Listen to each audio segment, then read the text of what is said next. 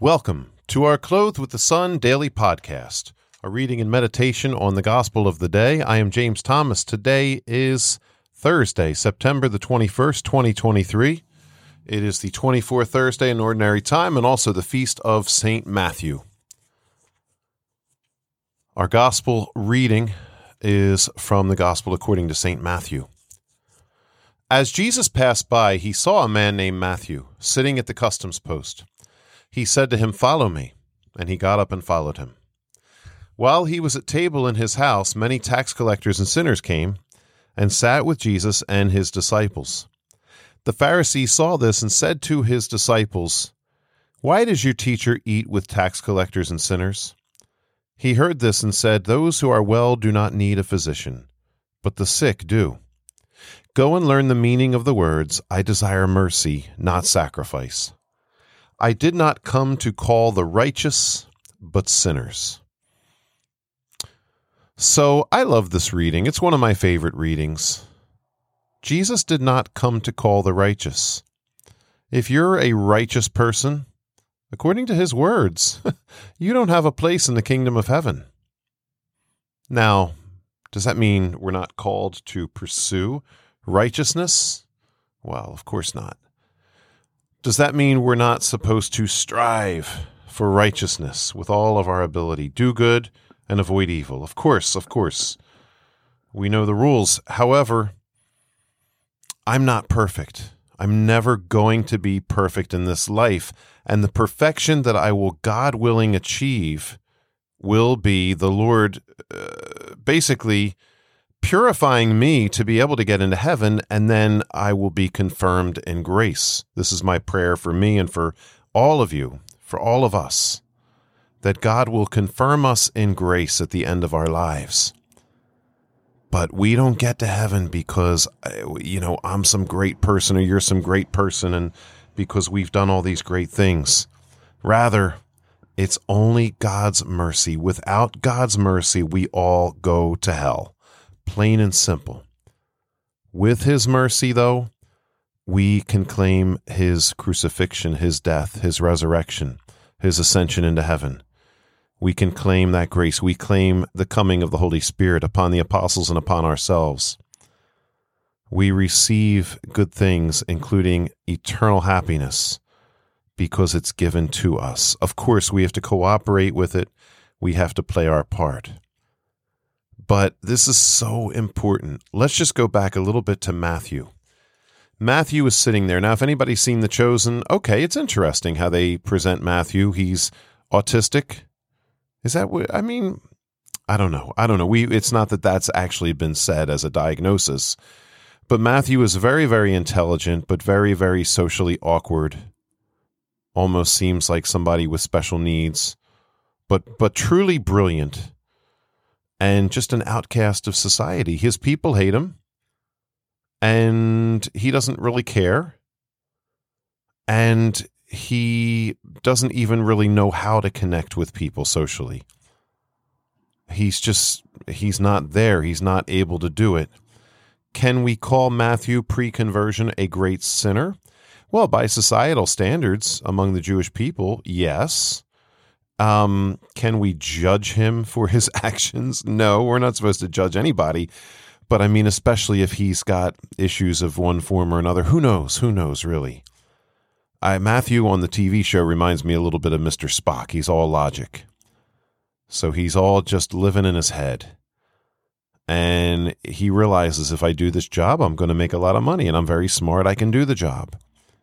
So in the show, it's more a question of Matthew maybe is understood. Matthew is struggling. Matthew doesn't know who he is. Jesus comes along, and Matthew, it's not just that he's going to be saved through this and follow the Redeemer and transform his life. We're going to see that happen over time, but it's even just this idea that, well, I don't have any friends, and Jesus is calling Jesus, this great man who has crowds of people following him. He's asking me to be his friend. Now, is that really the story of the Gospels? We don't know. We don't know the true historical story, that it necessarily happened exactly that way, but still it's powerful and it's beautiful. let's just look at what we do know. Matthew is an outcast. Generally speaking, the people hate tax collectors. Matthew is looked at the way we would look at a drug dealer, somebody making a lot of money, taking advantage, or like a pimp, somebody like that, somebody into human trafficking, somebody that takes advantage of his own people and takes advantage of the poor and the lowly. And Jesus comes along and says, "Follow me." Now, in that other gospel passage where Jesus talks to the rich young man, it says he looks at him lovingly. It doesn't say that here, but there's got to be something to that effect going on, because he comes up to him out of nowhere. "Follow me." And Matthew gets up and follows him. Jesus offers all of us that invitation. Who knows exactly what he looks like when he's looking at you, looking at me, but he made us. He loves us insanely.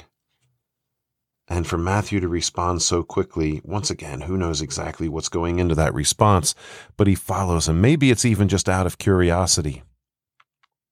But then Jesus goes to his house, and once again, a beautiful scene. Jesus spending time with tax collectors and sinners. I often think of this when I spend time with students. Except I don't compare them to tax collectors and sinners. I compare us to Isaac Jogues going among the Mohawk Indian tribe that eventually is going to kill him. So I'm not as complimentary towards my students generally. I compare them to wild natives who want nothing good for me, but still I will try to reach them, try to talk to them, try to be with them. And teenagers by their nature are crazy anyway. And that's okay to say that. We've all been there. Their hormones are raging, and from day to day, they are literally a different person, psychologically speaking. They don't know who they are yet, and there's so much in growth and in transition. But anyway, getting back to Jesus here, he's with tax collectors, he's with sinners, and they're the outcasts. And who knows what's going on here? Is it like a convention of drug dealers? Is it a convention of like homeless people, just like, poor souls? Maybe there's some mental illness there. Who knows? But he gets criticized for it. And this is, if you are a genuine Christian, you're going to get criticized. And I love this line. It's one of my favorite lines in the Bible. "Those who are well do not need the physician, but the sick do. I've come not to call the righteous, but sinners." See, this is the thing. And this is where I get into sometimes little arguments about the faith with family members and loved ones. Going to church all the time doesn't make you better. Me going to church all the time doesn't make me better. People who go to church, those people, that family, this group, that doesn't make them better, and that doesn't mean that they're trying to say that they're better than the rest of us.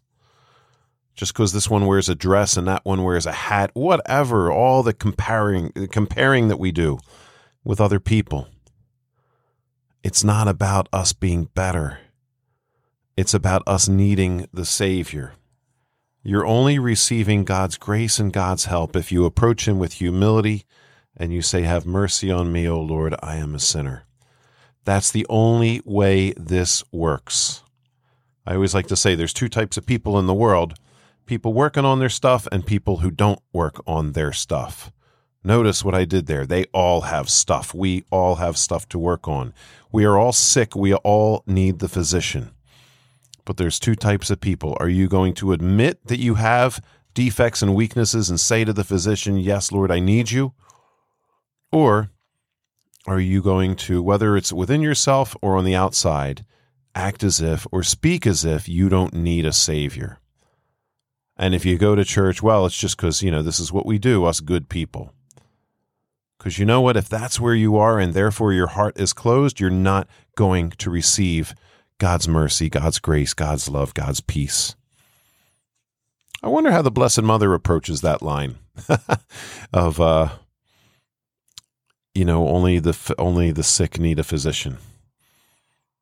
I know she prays for us. She prays for our sicknesses. She didn't have any, moral sicknesses. She prays for us. She prayed for the people. She prayed for the people of her time. There's beautiful stories out there of her being a mother to the early church and to the apostles and intervening for them. She didn't have her own illnesses, and yet she was the perfect follower. But I'm sure Our Lady recognized that even her Immaculate Conception was a gift of grace. It was not her own doing. And therefore, that puts her in the camp with the rest of us, someone needing to be redeemed. So this is the message for today, ladies and gentlemen. Always recognize I am a sinner. Always recognize I need the Savior. And to the degree that we open ourselves and say, Lord, I need you. Lord, come in. Lord, fix me. Lord, heal me. To that degree, then we have a claim on His mercy, His grace, His love, His forgiveness. Have a great day, everyone. God bless you.